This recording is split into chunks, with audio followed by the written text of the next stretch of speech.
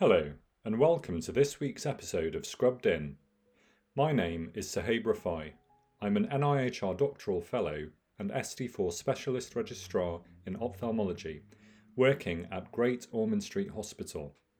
I'm very grateful to the Scrubbed In team for inviting me to deliver this session titled How to Present, Publish and Win Prizes.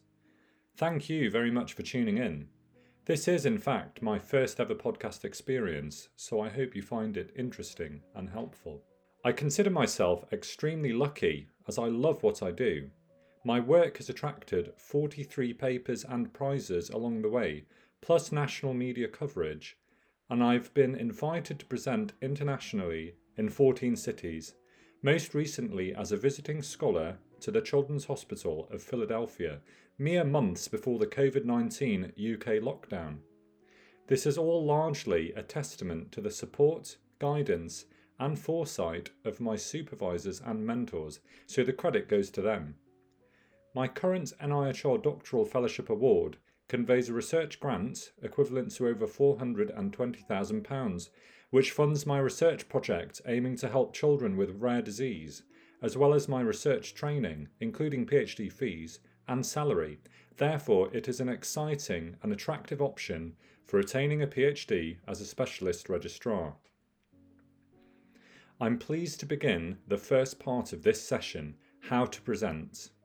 This content mainly pertains to presentations in a conference setting, but many of the principles are broadly applicable to other settings. First, we'll discuss oral presentations, followed by poster presentations. A good starting point is to attend conferences and watch other people present to get a feel for what is involved, and this gives you the opportunity to see what you feel works well and what doesn't. Preparation is key. You must know your material, setting, and audience.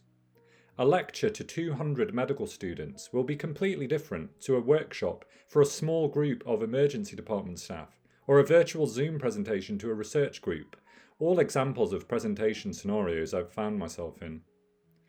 I would strongly encourage you to visit the venue in advance, to familiarise yourself with the stage and setup, and picture yourself delivering the presentation to prepare and troubleshoot any potential hurdles. For instance, where will you be sitting, and what is the route to walk to the stage? Are there any stairs to get up onto the stage? Is there a radio microphone, handheld microphone, or is the microphone attached to a podium? If there is a podium, will you have a built-in screen to change your slides, or is there a laptop or computer? Will a clicker or laser pointer be provided? Top tip, if you do like using these, then invest in your own laser pointer and/or clicker, so there's no risk of not having one. The principle of visiting early also applies to virtual meetings. Try using the platform in advance wherever possible, such as Zoom or Teams, to ensure you're familiar and happy with the platform, the screen size, how to load your presentation and change slides, and check that you're happy with the way you look on the screen, along with your backdrop and so on. Next, we need to cover slide design. Usually, there are guidelines provided by the meeting organiser which should be followed. Generally, the aim is to translate your scientific abstract into slide form in an engaging and informative presentation.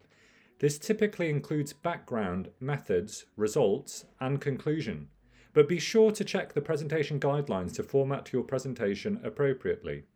Aim for approximately 2 slides per minute. This is just a rule of thumb to help you run to time and not overwhelm the audience. For instance, if I need to present a 50-minute lecture to students, I'll include no more than 100 slides. And so far, this rule has not failed me, and I have not significantly overrun when presenting. This is especially important when presenting at a large scientific meeting with tight time slots, such as 10 minutes per talk. Less is more. Aim for fewer than 25 to 30 words per slide, and make sure you use a nice sans serif font that looks good on a larger screen and is easy to read, unlike Times New Roman, for instance, which looks better in print. A picture tells 1,000 words.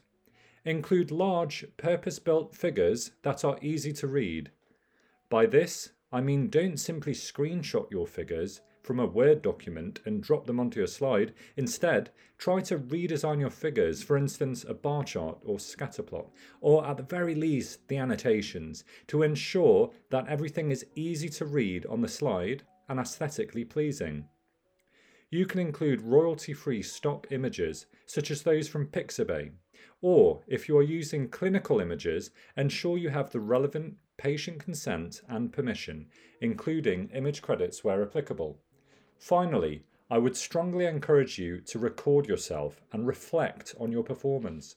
Professional athletes do this, actors do it, musicians do it, so I don't see why it isn't more common amongst doctors and medical students giving presentations, and personally I have benefited hugely from recording and reflecting. Next, we will cover presenting slides. First of all, keep calm. Calm is a superpower.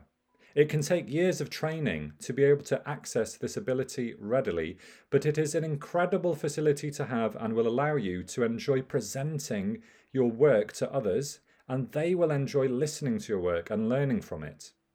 One approach is to practice your presentation as much as needed until the content comes naturally to you, and also to do a simple breathing exercise before it's your turn to give your presentation.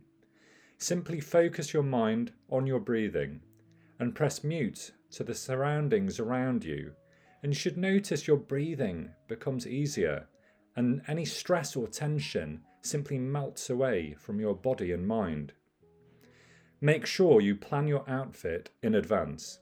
This shouldn't be something that you worry about on the day or even the night before. Your outfit should be clean and prepared at least several days beforehand.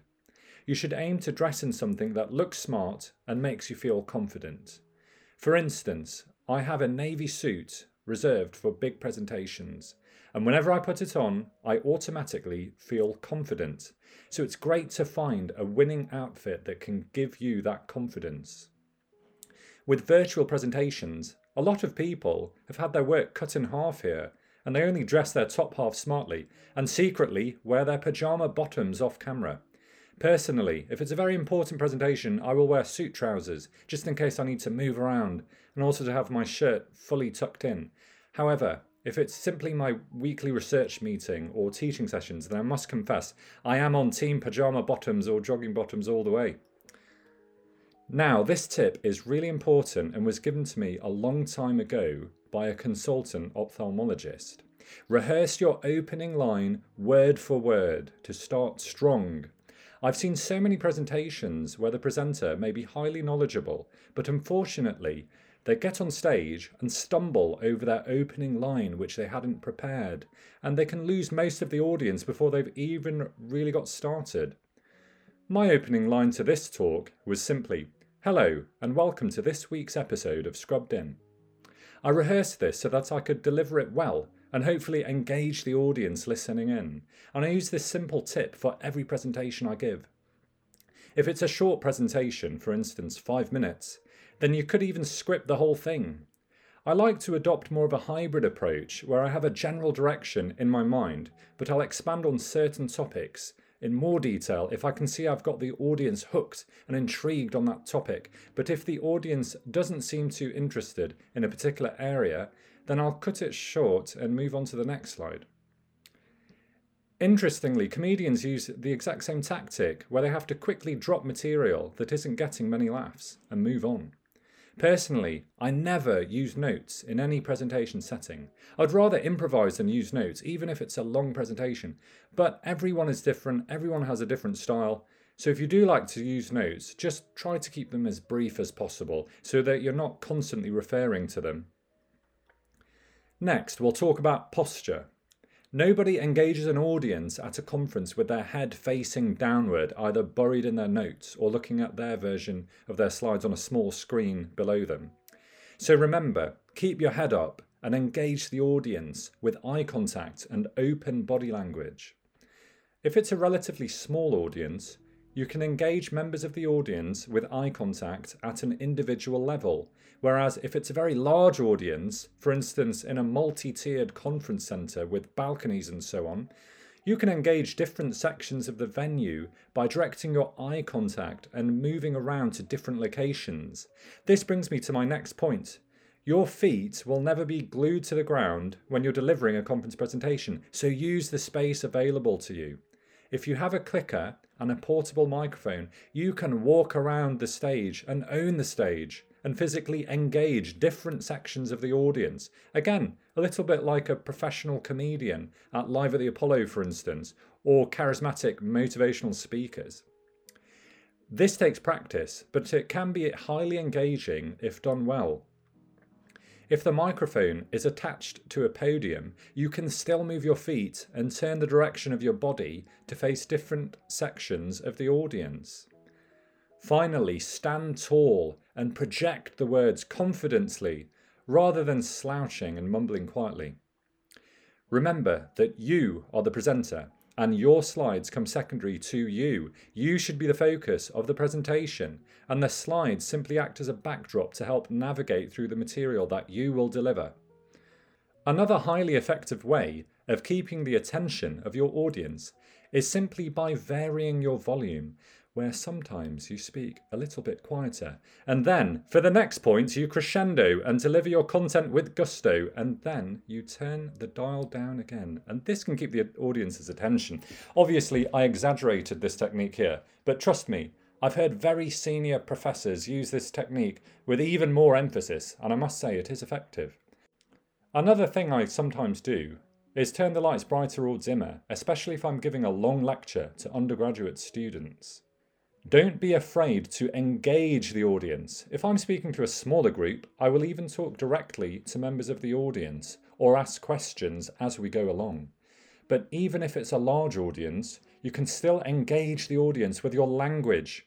For example, think back to the last time when you were in clinic and this happened.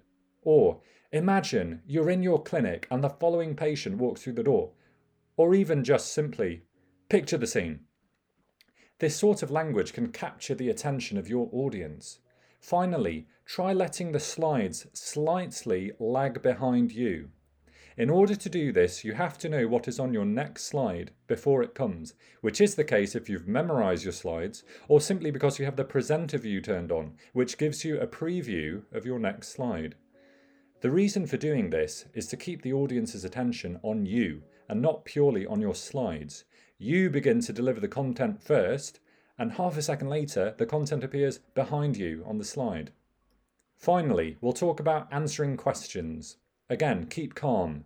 Provided you've done your homework, it is possible to successfully navigate through the question and answer session that often follows your presentation without embarrassment, even if you don't have all the answers.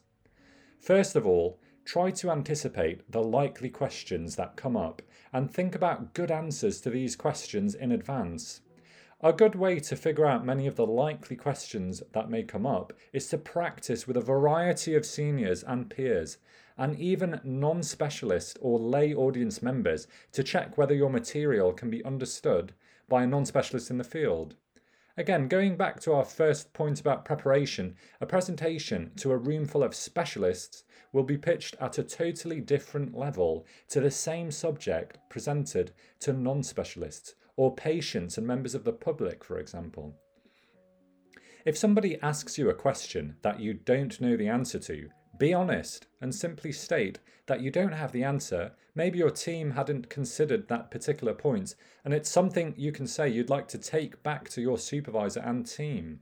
Or maybe you don't have the answer to that question, but you can steer towards your area of expertise and tell them something you know from your work which is related and likely to interest them. Whatever you do, do not lie and make things up, as this will not end well. Instead, be honest and try to steer towards your area of expertise. When you get really experienced, you can make a mental note of the areas of your subject that couldn't be covered, often due to time, and you can predict with fairly high accuracy which points the audience might like to touch on and ask more about for more information further on. I'm going to briefly cover poster presentations too. A poster is a popular way of visually presenting written and graphic information and can even be interpreted as a standalone piece, but typically there will be one or more opportunities for the presenter to engage directly with a dynamic audience. This can result in highly valuable discussion with peers and experts in a more conversational setting, which can help shape and improve your paper which may follow. As with oral presentations, try to attend poster presentations to get a feel of what is involved and reflect on what you find works well. First, read the guidelines provided by the organiser for poster size, formatting and content. Typically, your aim, again, is to translate your abstract into slides, i.e. background, methods, results and conclusion. Remember, less is more. Don't lose your audience in a sea of words. Instead, try to draw them in with large and engaging purpose-built figures. Sometimes it's possible to simplify complex ideas in a more simple infographic that walks the audience through your process. Whether this is a virtual e-poster or physical poster session, the same principles apply to poster design and presentation. And again, I'd suggest you consider recording your performance and reflecting on how this can be improved. When the big day comes around and it's your turn to present your poster, keep calm. Plan your outfit in advance. Briefly walk through your poster. You may be presenting to judges, and the organiser may have given you strict guidelines, such as a 5-minute time slot to present, followed by 5 minutes of questions, for example. Engage your audience with open body language and eye contact. Anticipate likely questions through practice with colleagues and seniors. Finally, generate discussion with your audience, which typically may be single members or small groups browsing multiple posters. This could be your big opportunity to get valuable reviews of your work from colleagues or seniors, even experts in the field, prior to writing it up. Some presenters even include their social media handle or a QR code that takes their audience to their professional webpage or study registration webpage, for instance, so you could consider this if applicable. And finally, don't forget to have fun in the process. To conclude, the key to successfully delivering an engaging and informative presentation is to seek guidance from colleagues and seniors. Reflect on what works well in your own presentations and those of others, and of course, practice, practice, practice. Next, we'll move on to the second part of this podcast, how to publish. I'm going to start off by saying something a bit controversial. Publishing a paper does not automatically make someone a better doctor. And by the same token, you can be an excellent doctor without ever having published a paper. There are many senior doctors who have never published a paper. It's interesting to see a growing emphasis on publishing papers at an increasingly junior level. Even a number of medical students are publishing first author papers these days. And I feel this is driven by the increasing emphasis on publications amongst the selection criteria for competitive jobs. Personally, I've had first-hand experience with the AFP, ACF, DRF, and also the OST1 ophthalmology application, where in recent years they have even looked at the impact factor of the journal and the authorship position of the applicant, and they multiply these numbers together and produce a publication score.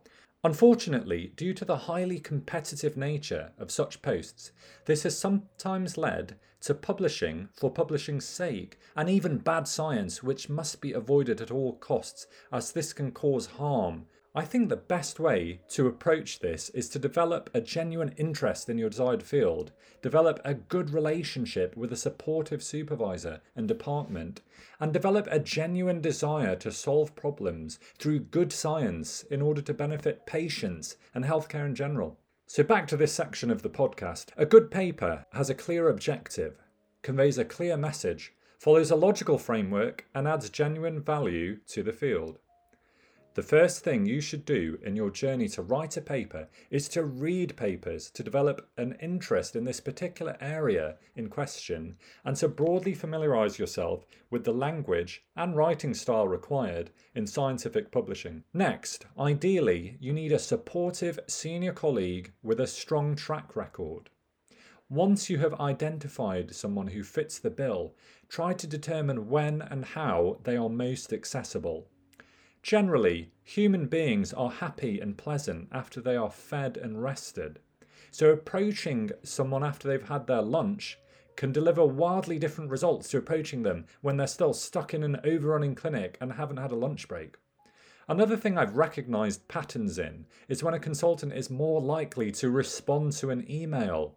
It might be that they come in early certain mornings for clinic and they have a window of opportunity to look through emails at 8:30 in the morning, for instance, when the first patient isn't ready to be seen yet. Make sure your email lands in their inbox during this window of opportunity.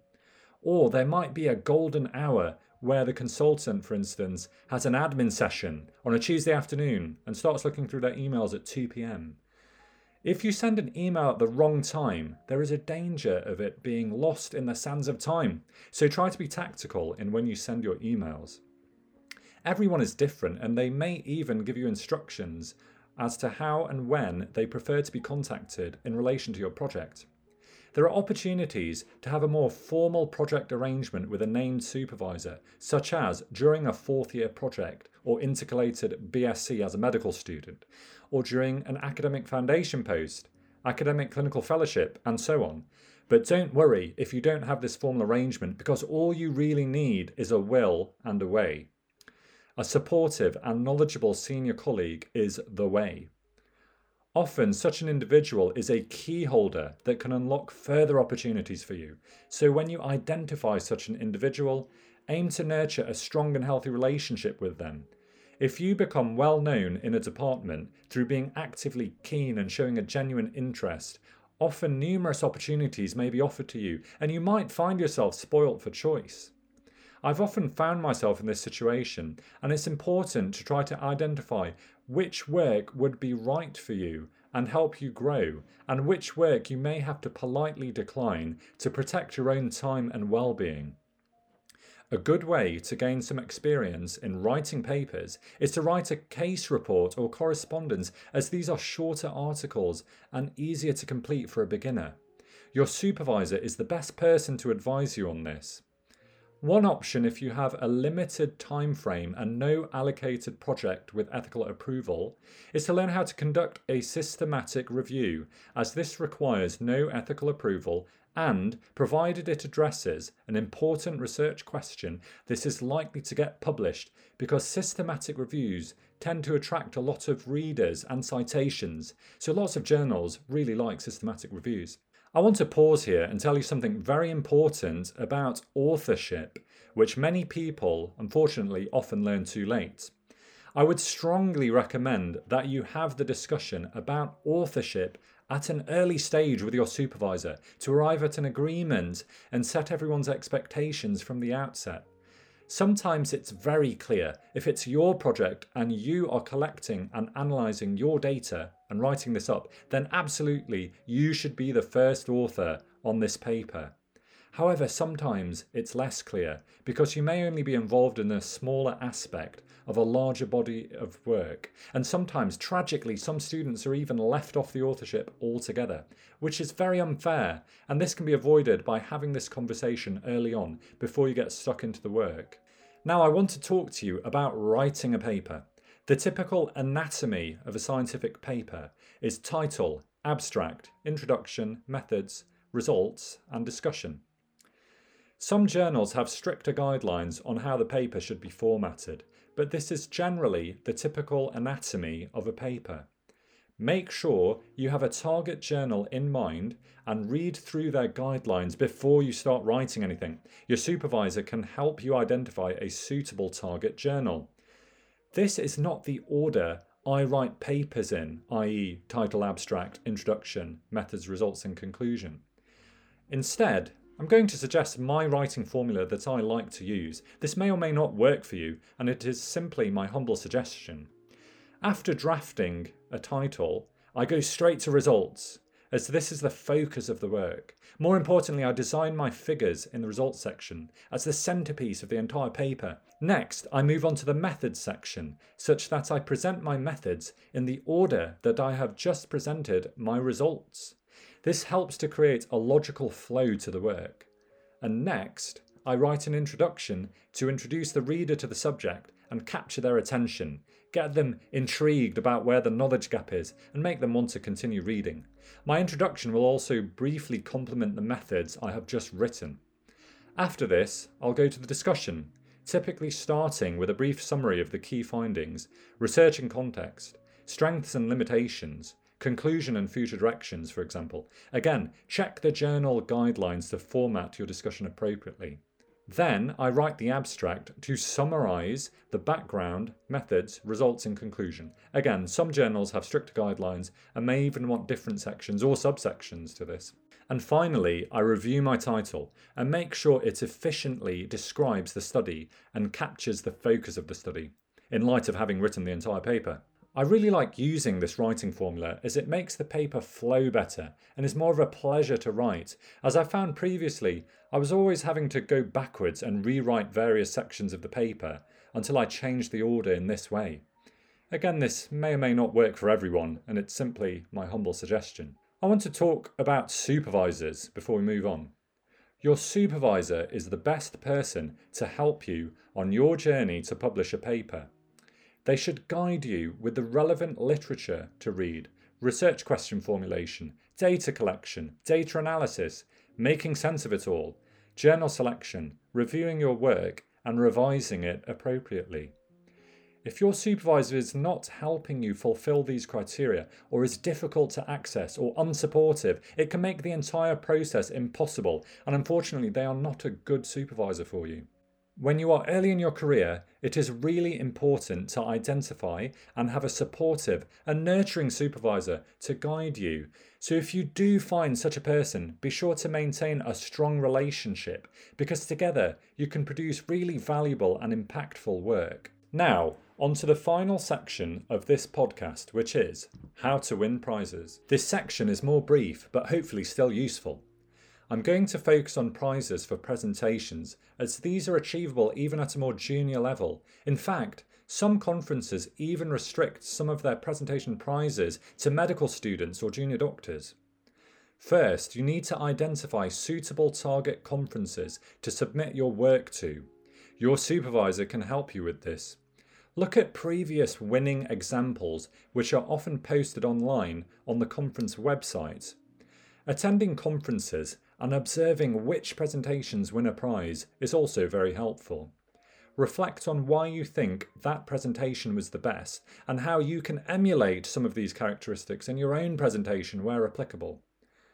Another tip is to diversify your presentations. For example, poster and oral, or different conference specialties, or even different categories within the same conference. I have a good example of this, and I'm so pleased I listened to the advice that I was given by my supervisor. The Association for Research in Vision and Ophthalmology, ARVO, hosts the world's largest vision meeting with over 10,000 delegates. I've presented at 3 ARVOs now: Seattle, Baltimore and Hawaii. For the most recent ARVO, Hawaii 2018, I wanted to submit my work as an oral presentation, as I had done the year before in Baltimore. However, my supervisor encouraged me to submit my work to the Members in Training poster competition. I actually prefer oral presentations to poster presentations, but I listened to the advice of my supervisor. Next, she told me to submit my poster to the neuro-ophthalmology category instead of the retina category, which I wanted to submit to originally, but she told me my work will perform more strongly in the neuro-ophthalmology category. Again, I listened. Lo and behold, my abstract was shortlisted amongst 85 finalists for the poster competition, and I won the prize for the best neuro-ophthalmology poster at ARVO. This again was largely a testament to the guidance and foresight of my supervisor and mentor, Professor Irene Gottlob, who has world-leading expertise in paediatric neuro-ophthalmology. So just a few more tips for winning prizes. You must aim to win. It's extremely rare for anybody to accidentally win anything.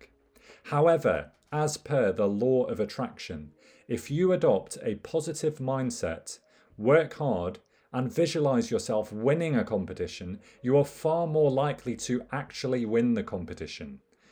Of course, there is a huge amount of luck involved and it can be very unpredictable with these sorts of prizes. So please don't be dismayed if you don't win the competition. Try again.